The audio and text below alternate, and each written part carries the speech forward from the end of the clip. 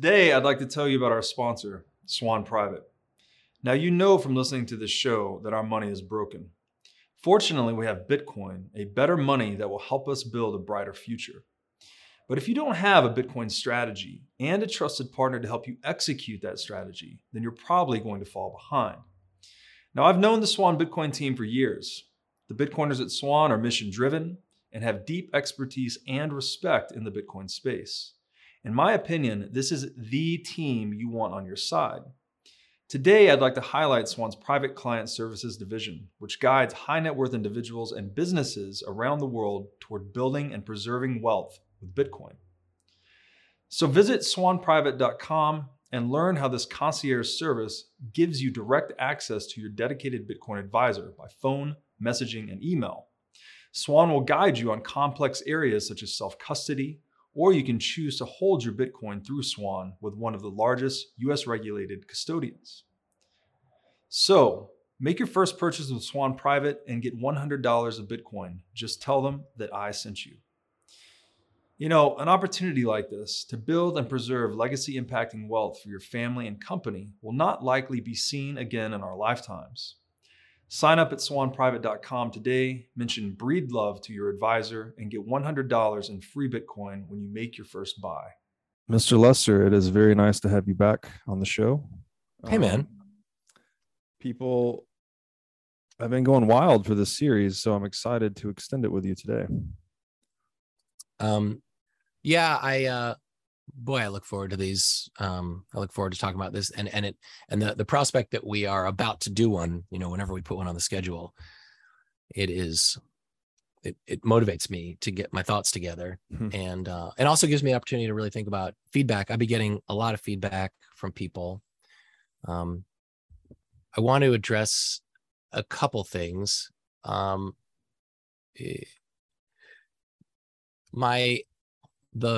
The last couple years, specifically in my economics education, has been kind of defined by one great theme, which is that everyone I admire and look up to has very glaring blind spots. According to me, it's been hard to accept the faults and disagreements I have, sometimes really deep disagreements with people who I have a lot to learn from.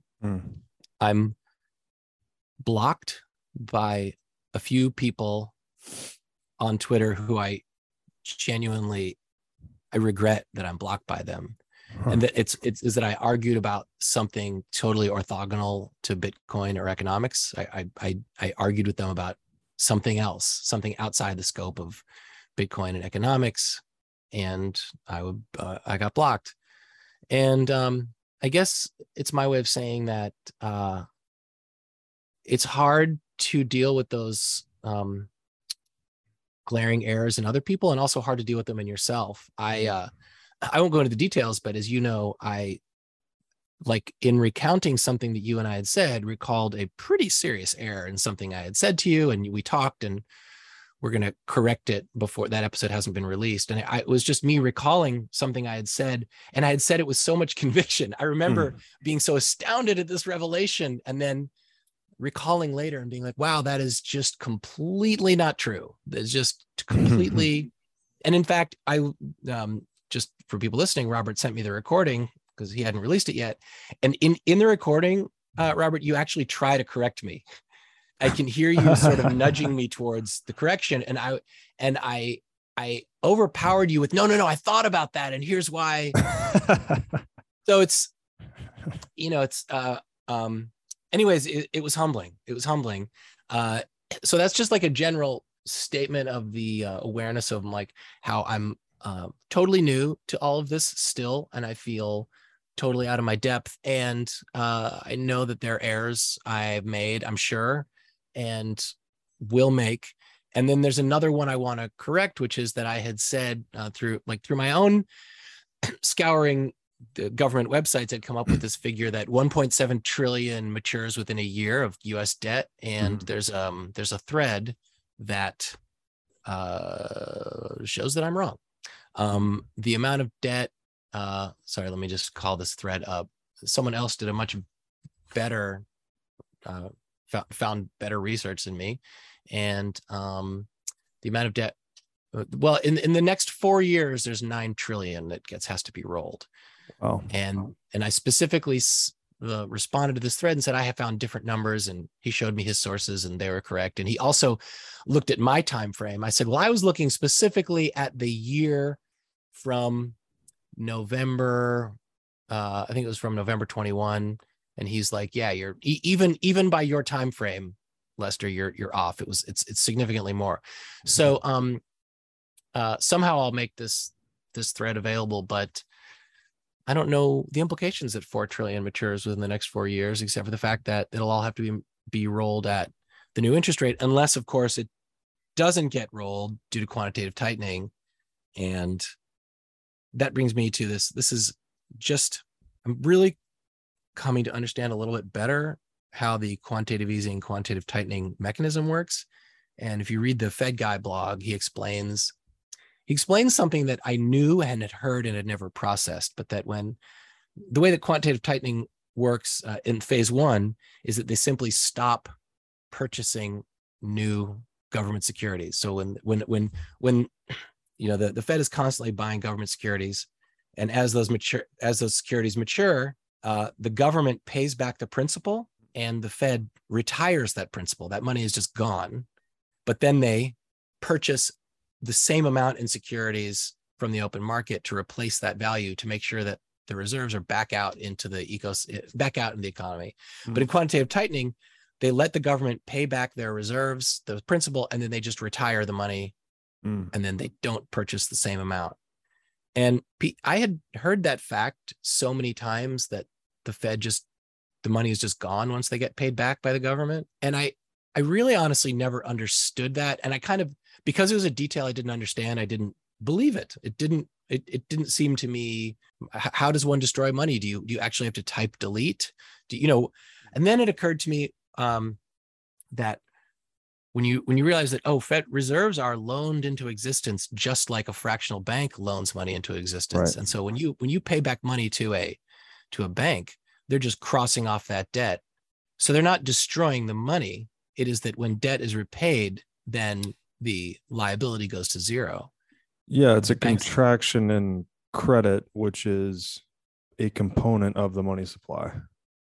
So if you really understand that, then you really have to understand that Fed reserves are purely invented credit, not only fractionally, but you can't even say there's not even a fraction. There's zero. It's not even a reserve, technically.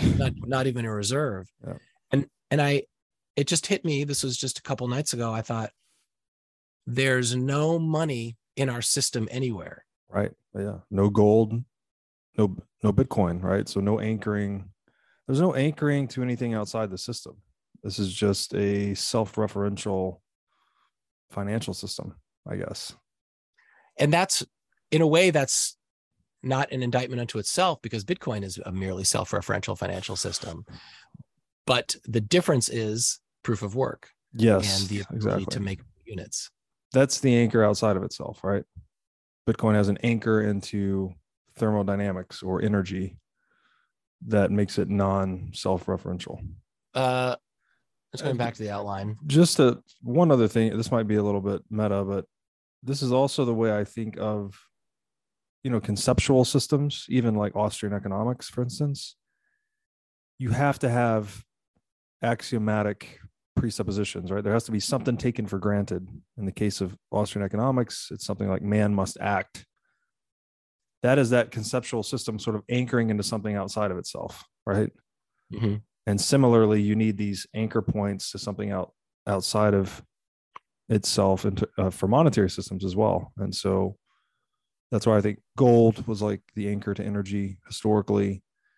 You break that peg on a fiat system, you have no anchor outside of itself. So the whole thing becomes like this postmodernist self-referential illusion. But then with Bitcoin, we have proof of work, which again is this anchor outside of itself that keeps it reconciled to reality, I guess is maybe one way to think about it. It's so funny that in one of Luke Roman's newsletters, he talks about Russia trying to bring about the return to a gold reserve standard. There's the we'll get into this later, but there's the bullion standard and there's the gold exchange standard. And he's saying that Russia's trying to revive a gold exchange standard. It's so funny that I've been studying the gold standard. We've been talking about the gold standard for coming up on a year now.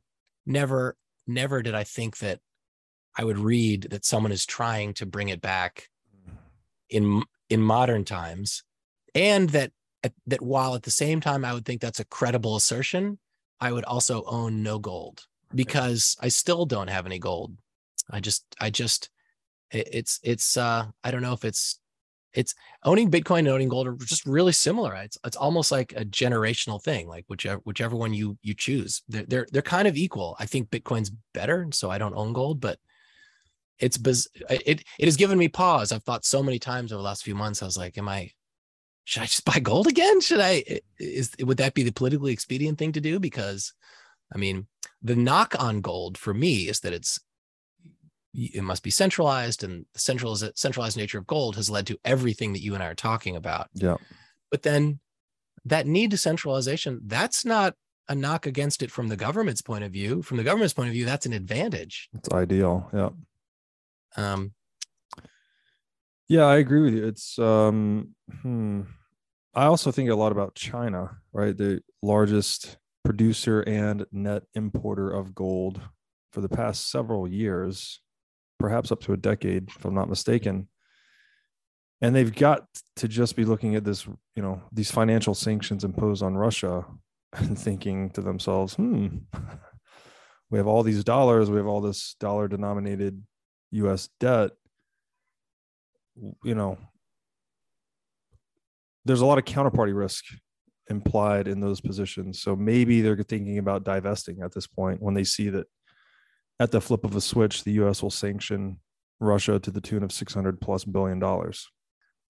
And there's just to go further with this, another Luke Groman citation. He had a chart, I think he got it from someone else, of the dollar price in gold that gold would have to be at in order to fully back the extant base money in each economy. So for gold to fully back the base money in the Russian economy, gold would have to have a dollar price of 2,600. But for gold so say that happened, and then all countries were in a scramble there was a short squeeze on gold, and all countries were in a scramble to dump dollars to get gold. For gold to back the US base money, and there's of course different levels of base money, but the basis base money, I think, would have to put gold at, I think it was $22,000 an ounce. So if you think about the chain of events that somehow Russia, through their stranglehold on commodities, food and energy, manages through demanding payment in gold or rubles to bring about a gold exchange standard, and then countries are scrambling for gold, and then suddenly the dollar needs to be backed by gold, and so gold rockets to $22,000 an ounce. Or if they were doing the full money supply, I think M2 was like something like 50,000 an ounce. Well, wow. If gold does go to 50,000 an ounce, then you will have $1 million Bitcoin. You don't have a universe where gold is 50, where a hard money standard is ruling the planet and Bitcoin doesn't match or exceed the US dollar exchange ratio of gold. So even in a world where gold triumphs, for me, I just still think Bitcoin's better. Yeah. So gold's market cap would be somewhere in the neighborhood of $200 trillion if it was all M2. Is that right? Or do you know? I don't, but just using what I was just citing, let's see if gold is now, it would have to be, says 22,000 divided by its current price, 1,800. So it'd have to be 12x, and they say it's 10 to 12 trillion. So times 10 trillion. So it'd have to be 122 trillion at least. 120. And I think that's about the global M2 number. So that makes sense. Yeah, you would expect then Bitcoin to be another large chunk of that. 20%. Pick a number. Yeah, Yeah. exactly. Even if it's a small percentage of it. So, I have this list of sort of apologia to start the episode with. There's another one that I really didn't think. Sorry, one other thing on that, just Yeah. before we move on. It does seem to me though that the gold paper markets as they are being used today will always be used to overrepresent available supply. So even if Russia makes this move to go back to a gold standard, I feel like there's still going to be just this illusion of additional gold supply in the paper markets than there actually is available for physical delivery, if that makes sense. Yeah, there's something, I'll have to find it. There's something that Groban cites in the rewriting of, I think it was Basel III, where they're asking something about parties in the gold system, whether it's systemically important banks, or someone has to write down their paper gold holdings. And he was like, why is that in there? What's happening there? And in the light of the possibility of a dawning gold exchange standard, it would make sense that someone who's in the know would say, hey, you guys should maybe wind down your paper leverage. That only in light of what's happened now does he think maybe that thing which puzzled him at the time makes slightly more sense. Also, he makes the point that the ECB has always, the US doesn't markets gold holdings to market. It's weird. If you look up the value of the US gold holdings, it's valued at $42 an ounce. I don't know why. There's obviously some sort of statutory reason why that is, why it got frozen. But the ECB marks their gold holdings to market. And so if the value of gold suddenly went up in dollars, the ECB would suddenly have a much better reserve ratio, like instantly. It might fix their debt to GDP problem. So I don't know. There's some clear political advantages to the return to a gold standard. It seems almost like science fiction to be talking about it, but yeah, and it won't, long run won't fix anything, because again, that's how we got to the situation, was gold standard. Yeah, it would be a weird time warp step backwards, and I just don't think it would last. There's one other thing, and this is a larger thing, and it has to do with, at the time we're recording this, Bitcoin's around 29,000. We've been through this. We're in this interregnum between the last inflation and the next inflation. And you and I've talked about this personally. I never prepared for a long bear market, even though I knew that it was a necessary step. There's no way to get to the inevitable Bitcoin future without going through this valley of depression. You can't have the one without the other. If the Fed's going to move on to whatever the next round of quantitative easing is, or whatever type of inflation that they invent, they can't do it without being seen as responding to a crisis. And so therefore a crisis has to happen. And I never, in all this time, while I have always acknowledged, it's just like my not fully processing the vacuousness of Federal Reserves, even though I understood it like on paper. I never quite processed the reality of what this period of, what the pain of this drawdown, what it's going to feel like and how long it's going to last, even though I knew it would happen. And so I feel like it hasn't tempered my bullishness, but I wasn't being fully honest about this period and what we're going through now. And that I just feel like was a little bit of me having blinders on, because I think this has to happen, and it has to go on for a while. And I don't, and nothing about what's happening now contradicts or is outside the scope of what of the narrative that I've been developing in my own mind. It doesn't contradict anything. It just feels different now that it's happening. Yeah, the one thing, we've probably talked about this quite a bit too, but the idea of going into a higher inflationary environment and ultimately a hyperinflationary environment kind of gives you this, I think, short-sighted mental model that, oh, dollars are just going to keep depreciating, and that's just the path it's going to follow in some linear fashion. But it's anything but that. It becomes more volatile, the more inflation is being inflicted, right? So you're going to get these inflationary runs like we've had since March 2020. And now I'd say we're going through a deflationary drawdown. The dollar's getting much stronger now. And this is just, the proper way to understand this, in my opinion, is money being the insurance policy against uncertainty. So it's like, as you inject additional fiat currency supply into the system, you're actually creating more uncertainty. So you're creating more of this impetus for individuals, institutions to hold dollars.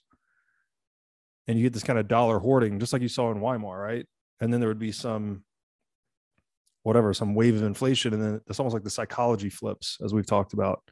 And then people will try to divest those dollars to get anything that can't be printed. So it's a very non-linear process that we tend to think of linearly. The last episode that's been released is episode 8, and that was we talked for a little bit about in that episode about this idea that interest is not the price of money, and the where we are in the Pal-Yi story is we're at we left off at the close of World War I, and we emerged from World War I into this boom of the 20s. But the tools of the central bank, which is basically the interest rate tool, had been broken. And so the heading and the outline here is the broken tools of central banks. And I wanted to go back to the question of interest and this truism that I'm sure you've heard as much as I have, that interest is the price of money. And I want to like break this down again, because I heard back from someone, they're like, I really didn't quite get when you brought it up before. And I think I could explain it better. There's so much good literature on interest being the price of money. Perry Merling has a lot of, like, I'm still very new to the concept of people writing about what interest is. So this represents like a lot of my own thoughts. And I'll try and anchor it in economic literature when I have a reference, but I'm probably going to be remaking some very obvious mistakes that other people have made in the past in my thinking, but I'll talk you through it. And I owe a lot of this thinking again to the Saylor model about looking at interest as a desire for income. I think it has to do with my point in life that I look at interest as how much income can I purchase in the future, which is really kind of the starting place. If you look at the claim that interest is the price of money, I'll sort of share my thesis and then I'll go backwards. My thesis is that I think calling interest the price of money is essentially a desire to linguistically and psychologically elevate the concept of interest to like this God level in the economic system. And that by psychologically elevating interest, calling it the price of money, that makes it sound so important, but it's not. But if you make it sound that important, and that you think then furthermore that the central banks have control of the interest rate, aka the price of money, then it reinforces the concept that they are in control, and that's entirely the point of the phrase. That the phrase interest is the price of money is inherently a tool of mass psychology. Maybe not engineered somewhere in a boardroom, but it is an expression of the mass psychology that money has this meta characteristic that's even more important than the money itself, which is the price of the money. And then the central bank controls that. That to me is false, that money doesn't have a price, and that they don't control the price of money, and all of their attempts to control the price of money only damage the very thing they're trying to control. So when I said episode 8, I said that it is interest being bought with the money, not money being rented with the interest. There's a couple ways to explain it, and it actually might be helpful first to clarify what it doesn't mean. So you take interest as the price of money, which is a very simple declarative statement, And it's the intention of the statement is to define interest again as this meta characteristic of the system, which is even more important than money. Money is the price of things, but interest is the price of money. Mm-hmm. And then I said in episode 8, money is the price of a contract for interest. But when you say that, no, money is a price of a contract for interest, this isn't an attempt to reverse the definition. It's not like an inversion. It's not like, oh, some people say that interest is the price of money, but in actuality, money is the price of a contract for interest. I'm not saying that. You don't have to wrap your mind around a brand new paradigm that's the opposite. It's merely stating that, look, there are things for sale in the economy: motorcycles, computers, labor, contracts for interest, and money purchases all of them. And you can buy, you have a whole list of things you can buy, and contracts for interest are just some of the things that you can buy. And that's what I mean when I say that interest is not the price of money. It's merely money, which purchases a contract for interest, among other things. And in the Austrian literature, a contract for interest is a future good, whereas money itself, or something you can consume, like food and energy, they are present goods. And so the concept of time preference is that if you prefer things in the lower your time preference, you might be purchasing future goods, and a contract for interest is just one of those things. And it's not like I don't have sympathy for the classical definition of interest being the price of money, especially when you consider, like, let's say you have $5 and a great idea and you need $100. And you're like, well, if interest is 5%, then hey man, if I with $5, I can get $100. It seems like the price of that $100 is the $5 that I have. I'm very sympathetic to that idea. If I have this down payment for a home, if I can afford these payments, then I can get the capital up front. I get why it seems that interest is the price of money. However, you have to understand that when you are engaging in that transaction, you are actually the supplier or the seller, and the bank is the buyer, and you are selling a contract to pay them interest, and they are purchasing the $5 of interest from you. So they're the buyer in that case. So the buyer, there is a price in there, but just keep in mind that when you're borrowing from a bank, you are a seller of a contract and the bank is a buyer. And so the price of that contract is set not necessarily by either party, but the price is set by supply and demand in the market of contracts for interest. That's where the price comes about. It's not controlled by one party or the other. So break it into the simplest classical supply and demand dynamics between buyers and sellers. There's really only 4 possible combinations. There's low supply meets high demand, low supply meets low demand, high supply meets high demand, high supply meets low demand. Only 4 possible scenarios. So let's just go through those really quickly and look at how each one would affect the interest rate. So again, and I'm going to repeat this a lot, if I buy a bond from the government, I'm loaning the government money, kind of, but actually I'm the buyer, I'm the demander, and the government is the seller. They're the supplier.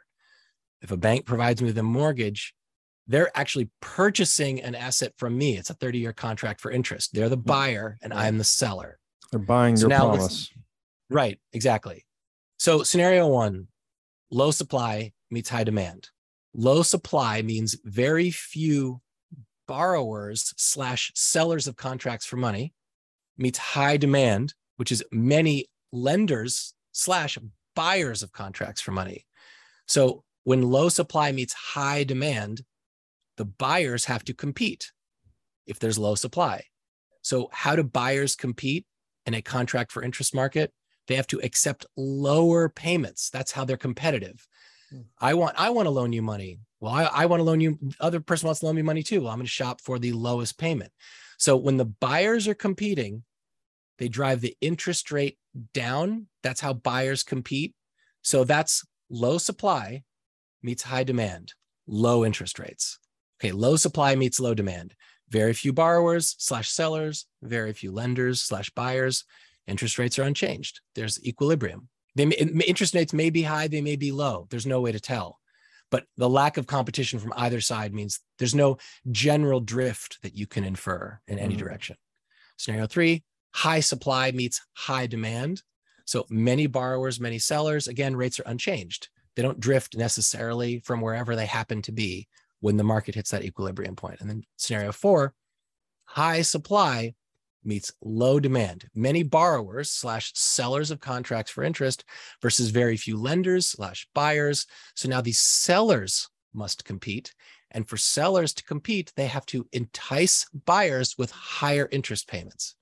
So again, none of those 4 scenarios say anything about the scarcity or availability of the money. We're talking about how interest rates get set, but none of them imply any characteristic of how cheap, expensive, like none of those lead you to interest as the price of money. We're just describing simple supply and demand dynamics between buyers and sellers. So just to get back from a first principles perspective, if interest were the price of money, then as the money supply hit infinity, then the price of money should go to zero if interest is the price of money. When a good is in infinite supply, then its price should go to zero. But we know that that's not what happens in an inflationary environment. We know that the price of money, if as they call it, does not go to zero. So right there, just from that historical record, you should be able to see that interest is not the price of money, because an infinite monetary supply does not make money free. But why do interest rates rise during an inflation? I mean, largely it's like due to policy. Central banks step in, they see inflation, and then they have to retain credibility. So they're like, we're going to raise rates of 50 basis points, then 100, then 1,000. So that's one reason why rates go up. But if you just go back to the supply demand dynamics we talked about, if the game theory suggests that your debts will be erased by inflation, then it could motivate people to borrow money as fast as possible. And that will mean there's a lot of sellers. So now we're in a high supply scenario. So that narrows it. Of our 4 possible scenarios, it narrows it down to 3 or 4. Scenario 3 was no change, and scenario 4 was rising interest rates due to competition among sellers to satisfy few buyers. So what are the buyers doing in inflation?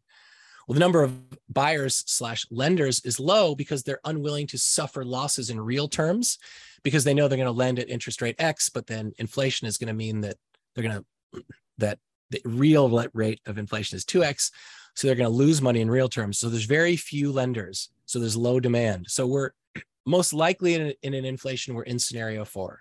High supply meets low demand, where suppliers of contracts for interest, aka borrowers, they have to compete and offer high interest rates. And that's how inflationary conditions create high interest rates. But again, the price of money doesn't come into play anywhere there. And yet we know that in an inflationary environment, money is being printed hand over fist, is plentiful, has zero marginal cost to produce. I don't see how you can contemplate those dynamics and say that interest is the price of money. And you could say, okay, well, now you're talking about a crazy inflationary condition where the money supply is being diluted. Maybe that's just a scenario where all rational systems go out the window, and maybe it's an exception to the rule.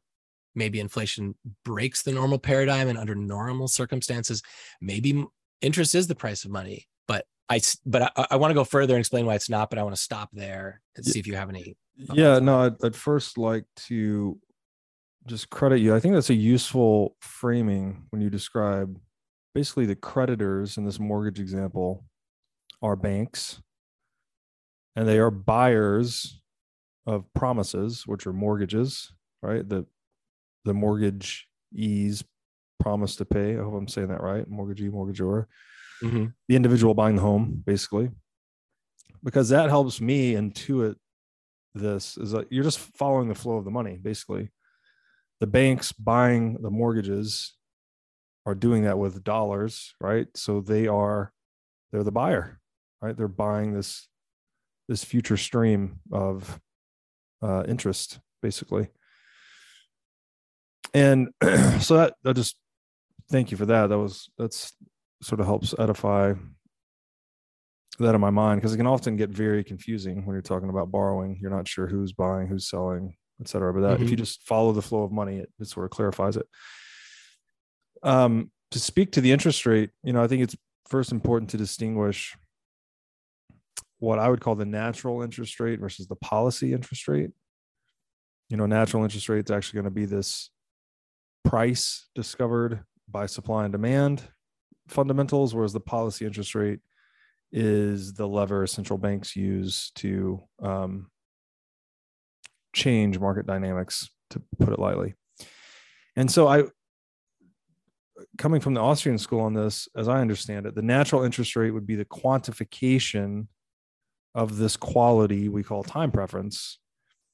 Time preference being always positive. Everyone always prefers present satisfaction to later satisfaction, all things held equal. The only way you can change that preference is if there's some additional future satisfaction to be had, right? And to tie this into, how it's not the price of money, how I would understand it is, capital is anything that satisfies human wants, kind of by definition. So I think of the natural interest rate as the rate at which people prefer capital now rather than later. Which is to say, if I'm going to loan my capital to you and there's a high interest rate, I am more interested in holding on to my capital now. So I'm going to charge you a higher rate to borrow it from me. Right? Sorry, go ahead. I have one qualifier to that. I would say that the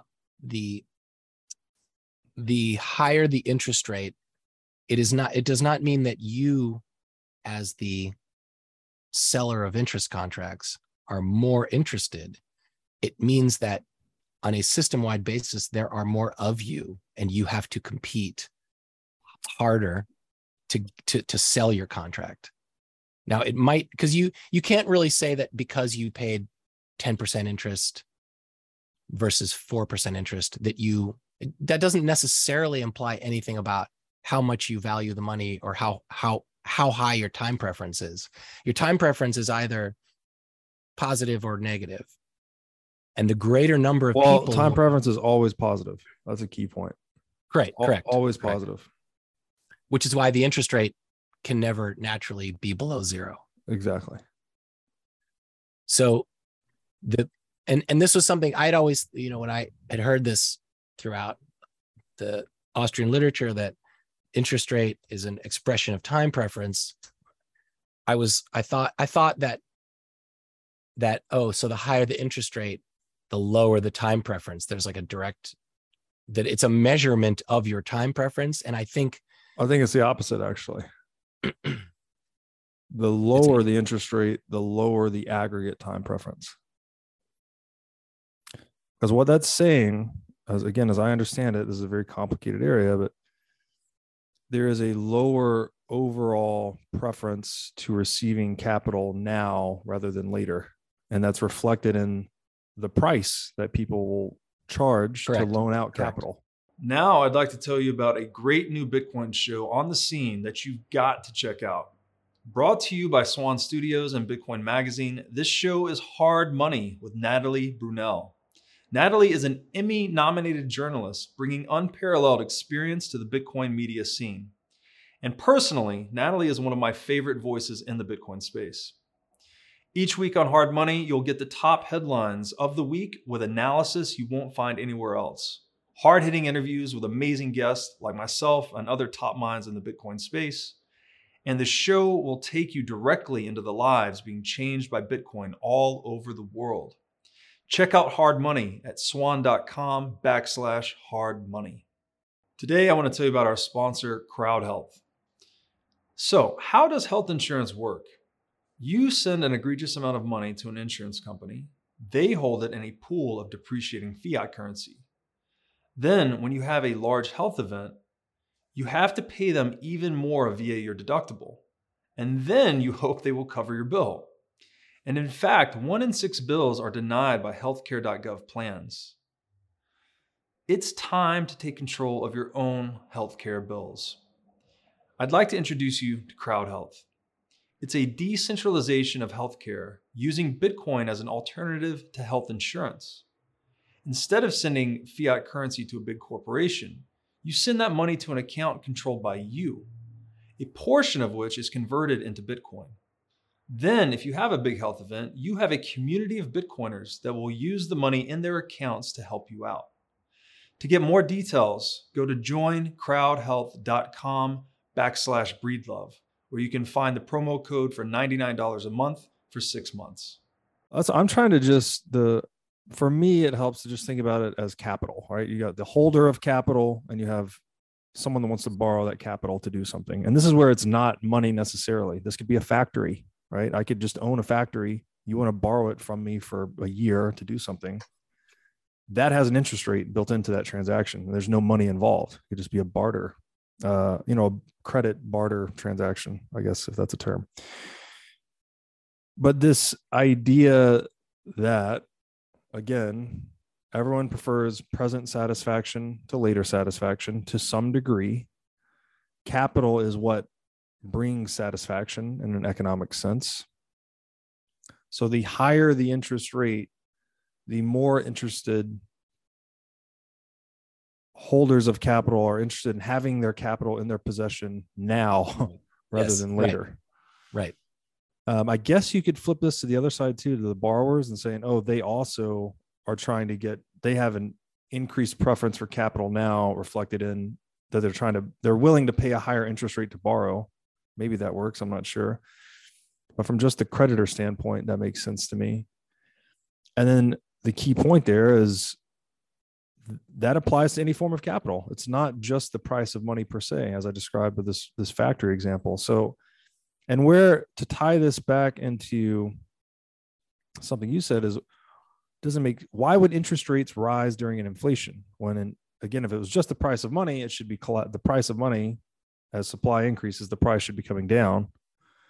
Well, it's because interest rates are rising during an inflation, I would argue, because you're increasing the uncertainty in the world, in the economic world. As you inflate the currency supply more and more, this is the Austrian business cycle theory. You've got more distorted price signals, more misallocation of capital, more boom and bust. So you're shortening everyone's time horizon. There's more and more uncertainty, which means there'd be more and more hoarding of capital that would be reflected that would manifest in an increased natural interest rate. So another way to say that is monetary inflation is increasing everyone's time preference, which is reflected in this increase in the natural interest rate. Mm-hmm. I think that's also a really good explanation. When I was going through that, speculating on what makes interest rates rise aside from policy, getting into the human behavior aspect, it's a guess to me. I'm guessing, and I think your insight is also really good. We know that interest rates go higher during an inflation. We know that. Why they go, I think there's a lot of reasons, and I think that's a good one. I want to take another run at this. Why interest rates are low in a low time preference environment. If you are low time preference, then among the world of things you can purchase, the thing you're most interested in is future goods. So that is high competition from purchasers of contracts for interest, aka lenders. And when buyers compete, the way that they compete is by accepting lower payments from the sellers. So that is why a low time preference leads to a low overall interest rate, because more people are trying to purchase that future income, and it makes that future income smaller because they have to compete for that income. You got right to where this goes when you start to contemplate what is interest in its rawest form. And the concept of a natural rate of interest versus a money rate of interest was where I went in my thinking. And then I found, of course, that's where the greats had gone in considering this topic. Interest in its rawest form is just profit. You can't separate the two. Interest is just the level of profit. It's economically, it's the same thing as the level of profit that can be expected from any enterprise. And to me, there's no difference between bank interest and any business profit. Bank interest is actually the profit of the bank business. Now the profit of the bank, the bank's interest profit, they can afford from a margin standpoint to go all the way down to the cost of renting the bank and paying the clerical staff. Like banks can afford extremely low interest because bank overhead is, they don't make anything. They just make the dollars. But of course, as a bank, you really can't lower your interest rate lower than your competitor, because then you'll write too many deposits and then you'll be insolvent. You kind of have to coordinate your interest. You can compete, but you can't outcompete people too much. But essentially the system, the banking system, can go quite low. But again, all they're going low with is how much profit they're willing to take, and they want to maximize they're going to try to maximize profit. But I think that if you get in further into this, the relationship to interest and profit, it's actually even clearer why interest is not the price of money. I think if you're an entrepreneur, some people say, well, no, interest is the cost of capital. So yeah, it's the cost of money. But I'm not saying this is the right way to look at it. I'm just saying it's an alternative way to look at it that I think reveals more about the system. That no matter where your profit comes from, if you're an entrepreneur, if you abstract it to its simplest form, as an entrepreneur, you are spending capital to purchase income. Even if that capital is your labor, manual labor, that's what interest is, again, in its rawest form. So like entrepreneurs, they might have profits, they might have credit, they might have savings, they might have knowledge accumulated, they might have time to spare and labor. And these are their capital inputs. And so as an entrepreneur, you're thinking, okay, how can I spend all these inputs? How can I spend all this capital and get some profit? And the profit is just the difference between their costs in money terms and the sale price of the thing they make. So you input one amount in the beginning and a product comes out at the other end. And of course, if you can charge more than it costs in money terms, then you have a profit. And whatever that profit is, that's your personal going rate of interest. So essentially, an entrepreneur uses their money or their capital to put together a structure of contracts for a prospective rate of income or interest. And so whether you're a bank purchasing a contract for interest from a dude, or whether you're an entrepreneur buying a factory, the process is the same. You're purchasing a future income stream. And the more competition there is, the smaller the income you have to accept.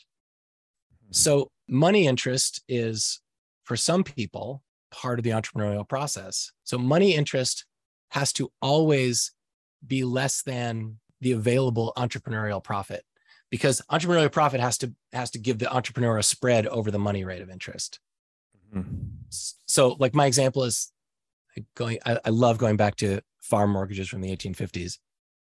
So it's the 1850s. Americans are settling the West, which is at that time Illinois, Nebraska, Kansas, South Dakota. So land was super cheap. You could get land for like a couple dollars an acre. So people flooded in to produce food, and they needed, on average, it says that the settler or the homesteader needed about $1,000 to get a farm up and running. That include the building, the wire, the machines, and enough cash to get you through your first year, because there's no income in your first year. And so there was all this land. People flooded in. They were entrepreneurs. They had time. That was their capital. They had their labor. And slowly, a mortgage market developed. And interest rates in the 1850s started anywhere from 10 to 15%. And if you are expecting a 100% profit, then 10 to 15% interest, the interest rate doesn't matter if you know what your profit is. Like if you know that you're going to get 200% profit, then a 15% interest rate is fine. There's no absolute level of interest rate that is a good or bad interest rate. It depends entirely on the profit you expect Right. from what you're doing.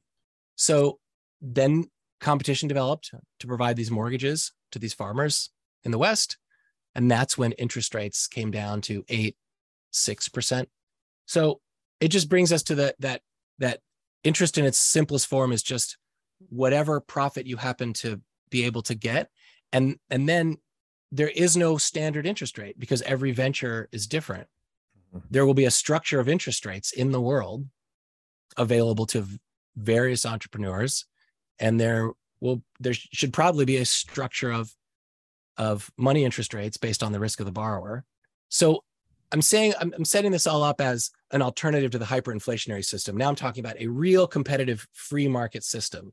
So in a purely free market system that isn't this edge case of hyperinflation, does this cheap money, low interest rate environment, does that come into being on its own? Well, if low interest rates obtain in a free market environment, it has to mean that profit levels have also gone down across the board on average. The level of available profit for all entrepreneurial activity has now gotten lower because we know that the money rate of interest has to be less than the level of entrepreneurial profit. So as entrepreneurial profit drops, then, and they require a spread if they're borrowing money, the entrepreneurs do, then the money rate of interest has to go down. And so it's going to make there's going to be fewer suppliers of contracts for interest. And so the buyers, the lenders have to compete. And that drives entrepreneurs aren't going to pay the higher amount. And so the buyers have to compete, and that drives the interest rate down. But this, again, doesn't mean that money has gotten cheap. Again, I'm just stripping out this concept of the price of money. Nothing that I've described, all the entrepreneurial opportunities in a region or in an industry have now been exhausted. Profits are falling. And now buyers of contracts for interest have to compete harder because there's fewer lenders.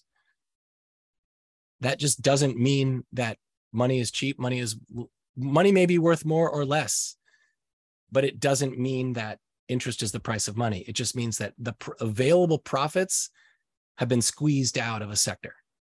And this concept of cheap money, you think about cheap money, I think it's entirely a political construct to support the idea that money has a price and that cheap money is an artificially lowered interest rate, lower than the natural rate, in order to achieve a political objective of staying in power. And I guess the semantics matter to me because if money has no price and yet everyone in the economy believes that cheap money is a real thing, cheap money referring to interest rates would have been lowered artificially, to me, it's evidence that there's no longer any organic competition among buyers for interest contracts.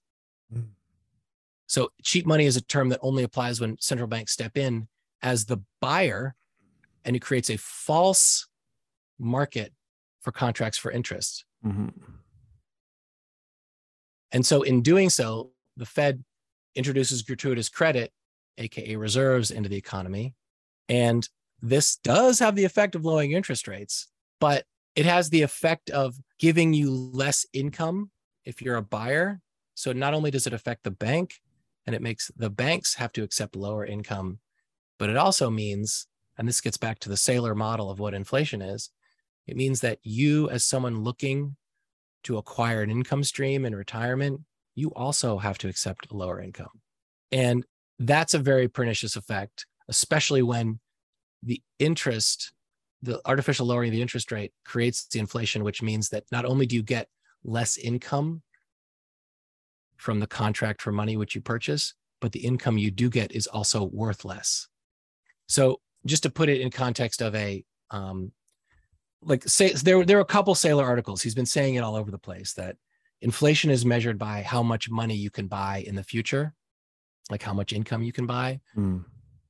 And just to put a simple number example, you buy a 100-year bond, because that exists now. A 100-year bond yields 2%. And you buy it for $100.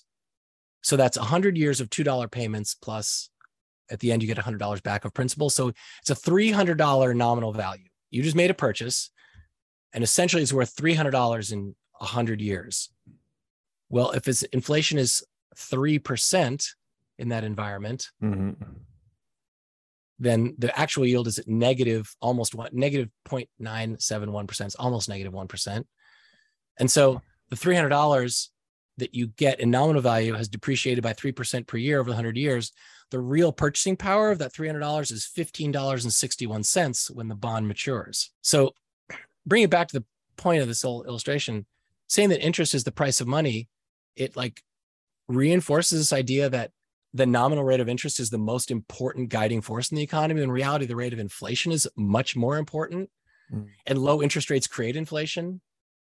But the nominal rate, AKA the price of money, as people say, it's just meaningless. It's a totally meaningless metric when a currency can be inflated. And the idea that interest is the price of money is a lie that gets you to think you're getting something for cheap, when in reality, you're getting cheated. And that $100 bond is just an extreme example of it. Sure, that was low interest rate. I got something super cheap. Well, the inflation rate wasn't much higher. It was only 3%. But I lost everything over the course of that purchase, or my family did. And going back to Saylor's framework, he talks about how do you buy $50,000 worth of income for retirement. So August 2007 is the last time the 30-year bond hit 5%. So in 2007, you could get $50,000 retirement income for $1 million.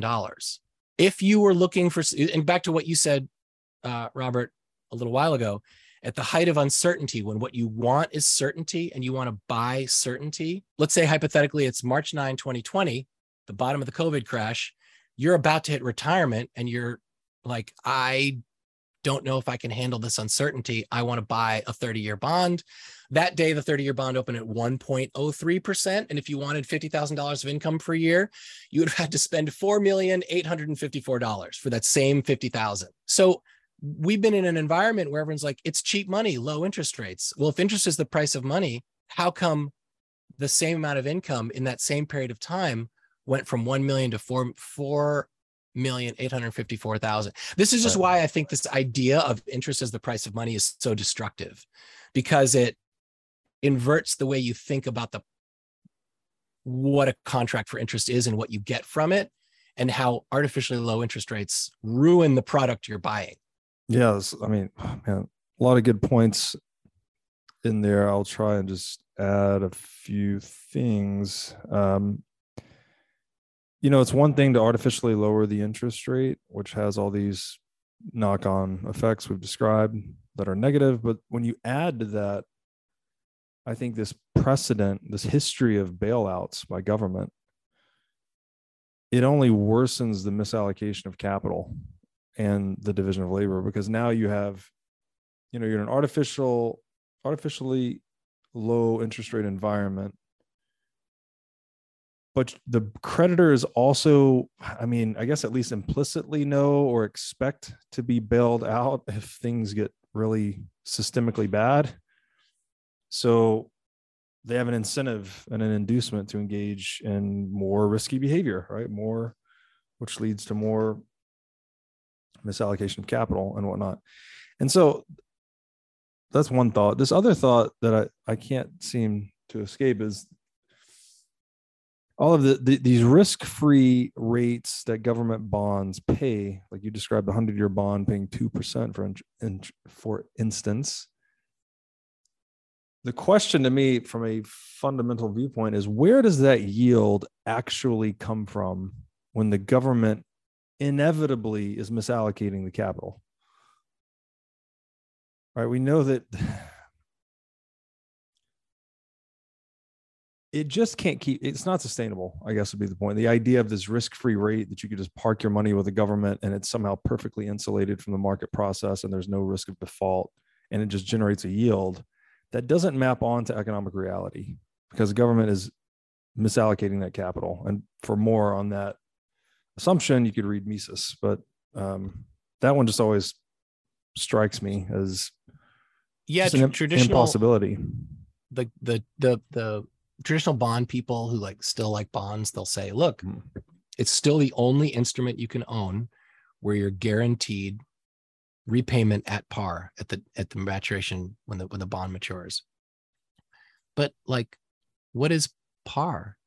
Right. Par isn't even par, because by the time that bond matures, it's not something that exists, which is why I think at the moment people might think stablecoins are attractive, because stablecoins, even though that stablecoin world is a shit show right now, but on theory, stablecoins promise redemption value at par.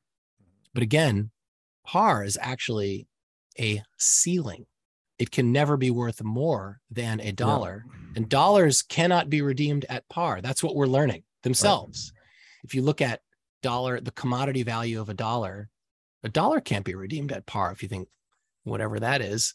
So a monetary instrument like Bitcoin that actually doesn't promise redemption at par to anything outside of the system, but has no price ceiling in commodity value, is a much more rationally attractive monetary instrument than the bond, which promises face value payment.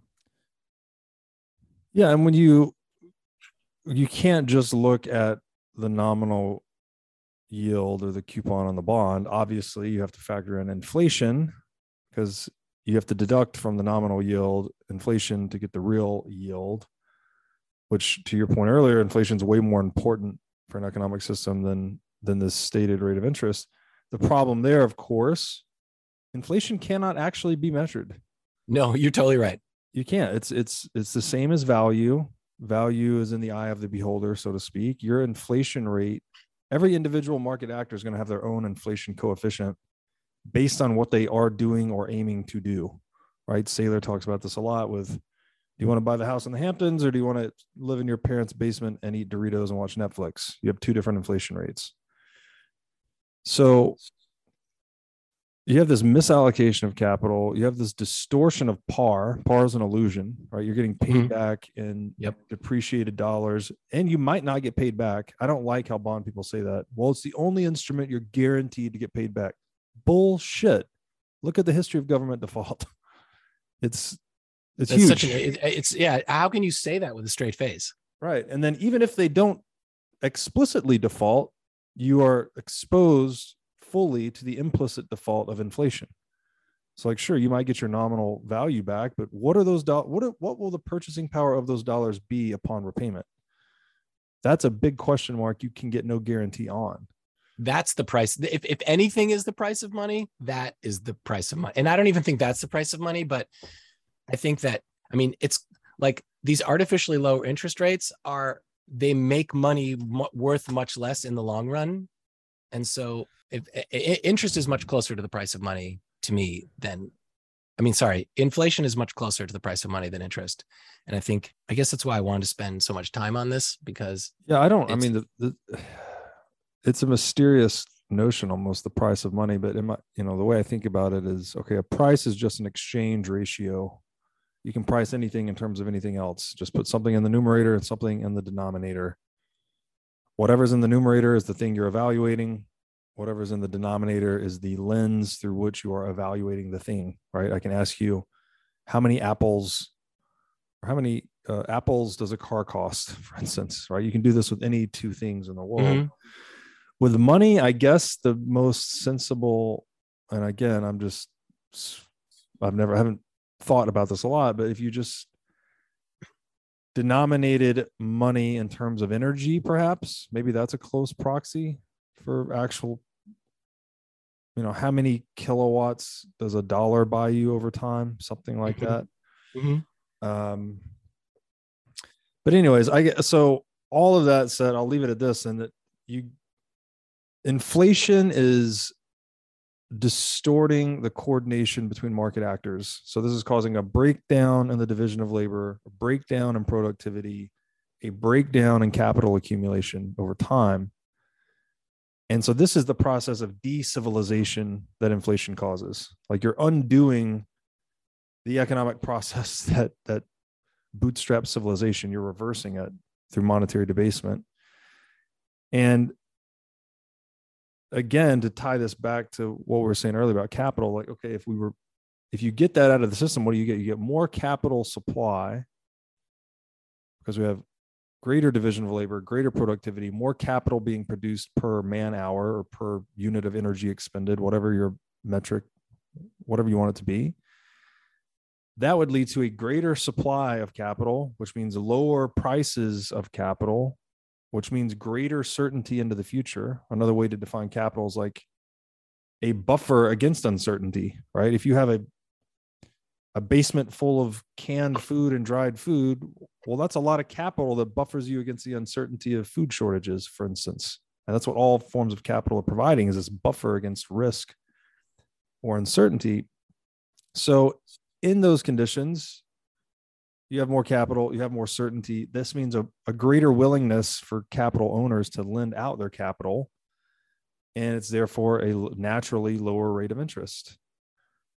So trying to mess with that, like it's just self-defeating. We're back to this thing where all of these interventions are just self-defeating. Yeah, it's the interventions themselves which actually are the defeating part. And it gets to what you said before about the money rate diverging from the natural rate. And I mean, I inadvertently in this, I got into really understanding what the Austrian theory of the business cycle is. And it is a direct outgrowth of this conversation we're having and what you are talking about right now. If you read America's Great Inflation, Rothbard, I've read chapter 1 of America's Great Inflation. This is America's Great Depression. Thank you. Correction. Yep. America's Great Depression. I feel like he has, again, ripped open the fabric of the universe so that I can peer inside and understand it. And he brings about a really important, or he explains a really important distinction. And I want to say that this is a Austrian school distinction that I have not done the exhaustive research to prove or disprove this. So I'm regurgitating, but I'm regurgitating something that I will say makes so much sense to me and explains things for the first time that in my naive state, I have assumed it as true. And it is that in a credit inflation, the price of all goods rise, but the prices of capital goods rise faster than consumer goods. And so if we remember talking about what profit is consumer goods minus capital goods. That's profit. It's the difference. So if interest rates get artificially lowered, then that costs entrepreneurs to take out more loans, overborrow, and they bid up the cost of capital goods relative. It's all about relative. It doesn't matter what the number is. It's all about the relativity of the inputs to the outputs. And so since entrepreneurs and businesses borrow much more than like consumers who are just consuming, then as capital goods get bid up, profit is squeezed. And I mean, if you want to think like on some level, I said that I haven't researched this. Like I can't look at the prices of all capital goods and all credit inflations to know this is true.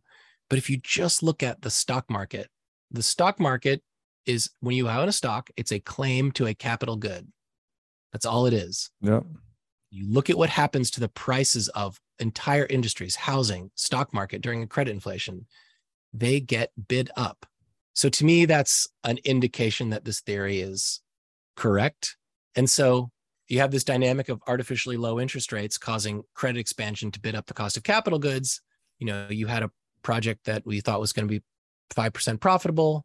Now it's only yielding 3% because something else, some other input, labor, concrete got 2% more expensive. So it's no longer profitable. Right. And so by bidding up the input costs, the entire rate of profit for the whole society goes down. And the interest rate goes down with it. And it takes much more money to purchase more income. And this is where all the confusion comes from, right? Especially when you consider entrepreneurs buying stocks of goods to use over a period.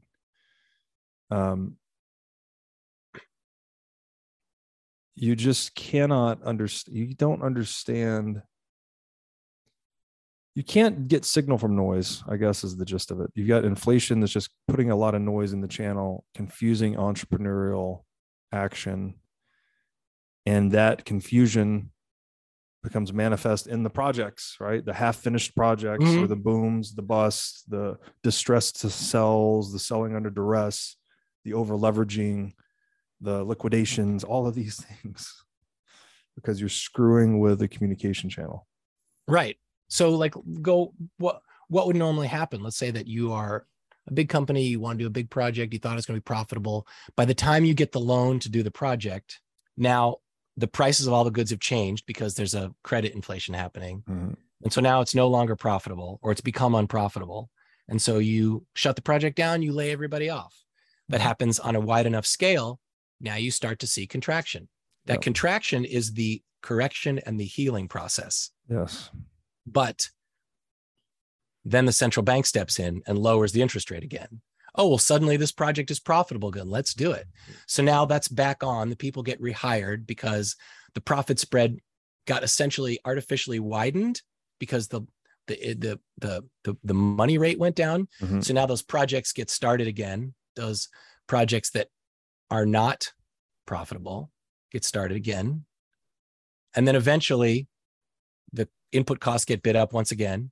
And by the way, those input costs that are getting bid up for the marginally profitable projects, they're also getting bid up for the wildly profitable projects. Everyone, the overall profit level in society goes down for everybody because everyone has to pay more for inputs, even the marginal and wildly profitable projects alike. So suddenly everyone's profit is less at the expense of trying to funnel cheap money into just the widest number of projects. And so that's how the Fed creates a cycle over and over again, is as the system starts to correct, and as the money rate of interest is trying to drift back to the natural rate, then an intervention happens and the money rate of interest is lowered again. And then the process starts all over again until the Fed hits zero, and then they can't do that anymore. Yeah, and I would just add that the centralization this encourages as well, because the bigger outfits tend to get the money sooner, right, before inputs are bid up. So they're in an advantageous position relative to smaller businesses. So this leads to the whole get too big to fail or die trying ethos on both sides. Yeah, on both sides, because not only does it lead to it on the capital side or the entrepreneur side or the business side, it also leads to it on the bank side, because this whole mechanism we're talking about, you can't do it if you're just an individual bank in a society. Right. Individual banks can't artificially change the interest rate because they'll either have no customers or go out of business. But a centralized bank that controls the credit inflation policy of the entire system, then you can do it. If there's one centralized entity setting the rate. So again, I just think it's dangerous to think that they're that powerful, that they control the price of something which has no price. And in fact, by trying to control it, they're distorting everything for everybody. And so this was an extremely long segue into what Pal Yi has to say about the state of central banking after World War I. And I'm on bottom of 11 on the outline. He says that monetary policy ceased to be a purely financial or technical matter dependent on automatic processes. Instead, it became a prime objective of politics, subject to arbitrariness. Thereafter, major decisions affecting the drift and measure of central banking action either emanated from political authorities or were deeply affected by the invisible pressure of public opinion. The money supply in the United States during World War I, even though actually the United States didn't suspend convertibility, but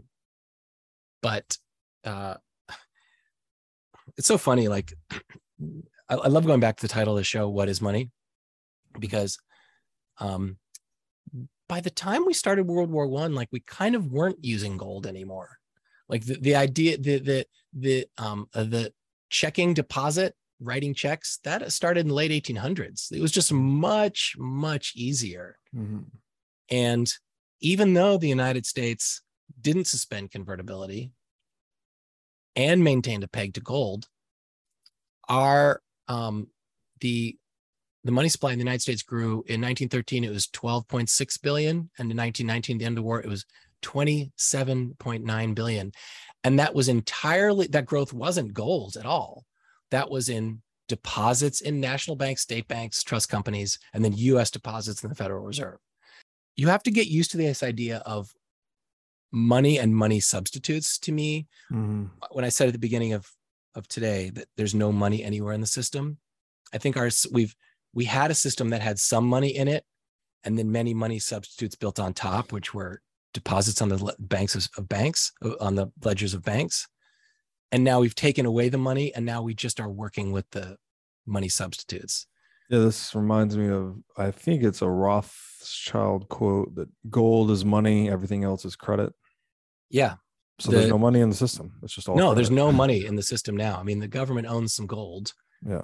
But I think even this process has kind of taken away the gold, the money value of gold as well. I don't know. It sort of psychologically broke gold as well, or it's just proof that gold was inadequate for the level of technological advancement that we needed.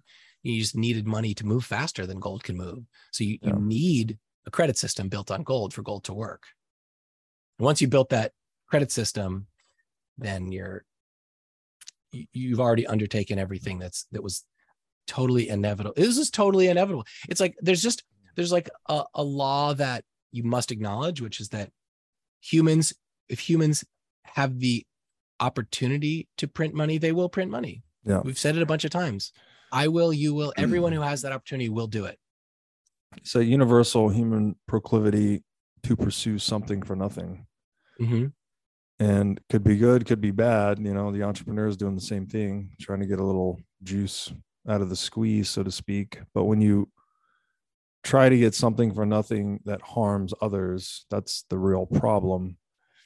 And I come back to this a lot of my own thinking, that it's really just, we're dealing with this kind of arbitrary, I guess, chemical reality on this planet of how gold is. There's just economies of scale to centralize its custody and issue a paper receipt on top of it, right? It just makes it easier.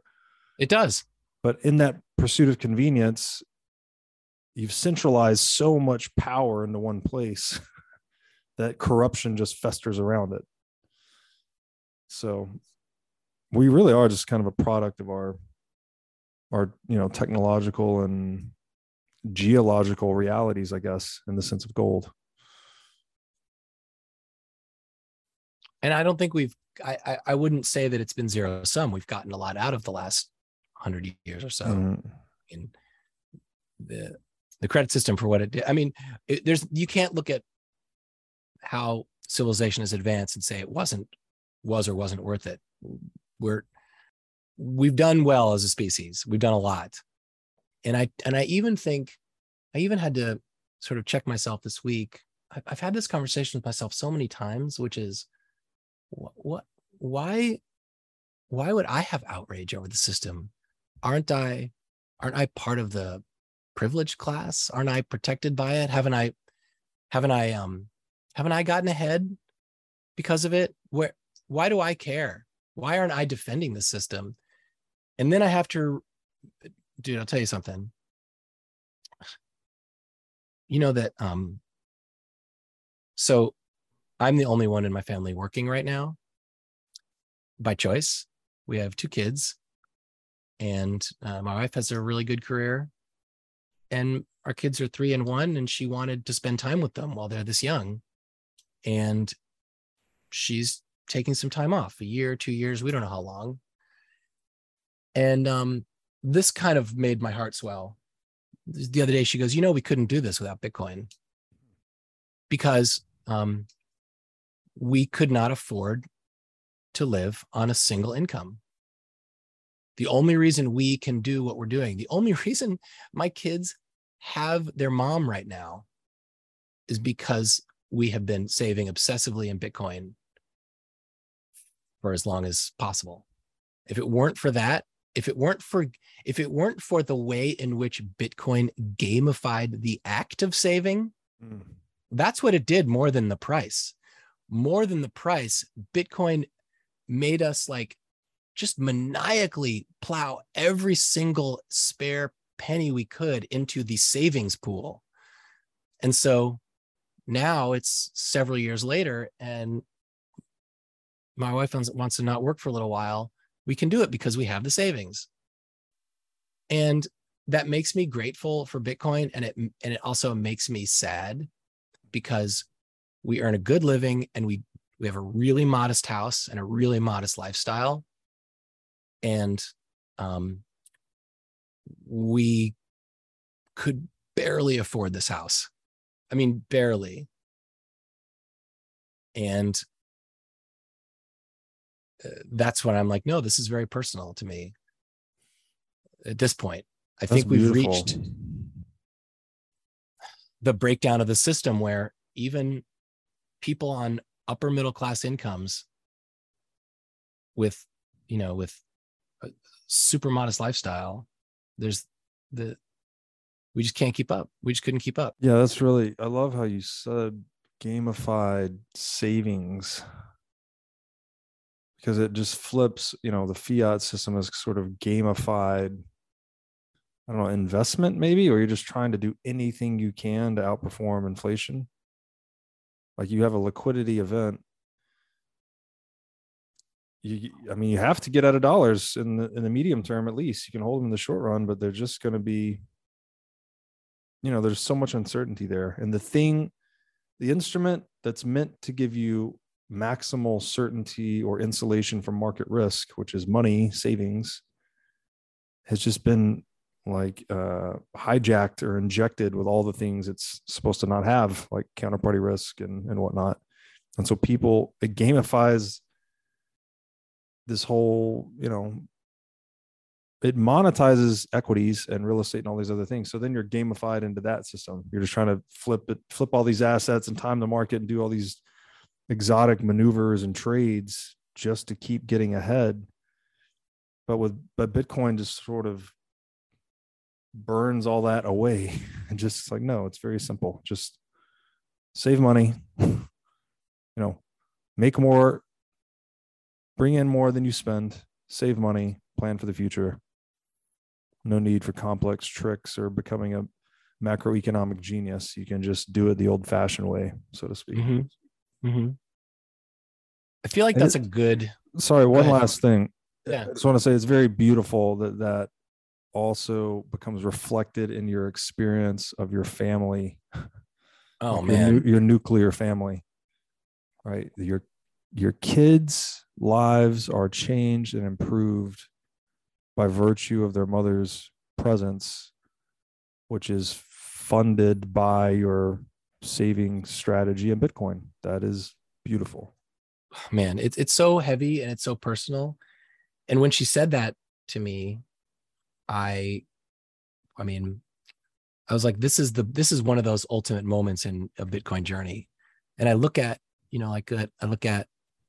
I'll see like her out in the garden with kids, like picking vegetables. And I'm like, she wouldn't be here. She'd be at a job if we didn't have these savings. And by the way, like, we're totally cash flow negative during this period of time. And that's okay. We'll have to, at some point, she'll have to go back to work because we don't have infinite savings. We don't have enough to retire right now and just be like, well, this is our lifestyle, but we can do it for a little while. And that is a real gift. I mean, it's a real gift, but it's kind of like gives me like a weird sting to like, I have projections, our income projections for like every week going forward for the next year. And I'm like, wow, if it was just on my income, and I feel like I make good money too. I have no complaints about my salary. Never like tried to renegotiate. I feel like I'm paid for what I'm worth. It's totally good, but it's not enough. It's not enough for a family of 4 in a big city with a house. It's just not enough. And then if you add daycare into it, I mean, it's just expensive. I thought I was spending a lot of money when we were just two single people. Mm-hmm. It's just a lot more now. Yeah, man, it's really, really personal. And I couldn't, I mean, my kids would not have my kids would be being raised by someone else. Right. If it weren't for Bitcoin. Yeah, it's beautiful, man. It's a really nice personal example of how Bitcoin brings traditional values back into life too, right? Just the idea Makes it possible. Yeah, makes it possible again, which fiat destroyed. Well, I feel like this is a good stopping point because it gets kind of like, I don't know, it gets a little more technical. And if you're looking at, I feel like it's good to tell the story of, again, the book is called Twilight of Gold, Myths and Realities. And there's like myths that the boom of the 20s was created by an influx of gold, and that the depression was created by the inflexibility of the gold standard system. And that's just not true, but explaining that is technical. So I feel like that's a whole nother leg of this, which we should probably put off because this has been really productive. Yeah, no, that's perfect. Okay, well, I look forward to this. So next time we'll talk about the implementation of the Fed, and then going into the Great Depression and the economic reality that underpinned all that. Yeah. Beautiful. Well, this has been a good one. Thank you, Lester. Yeah, thank you.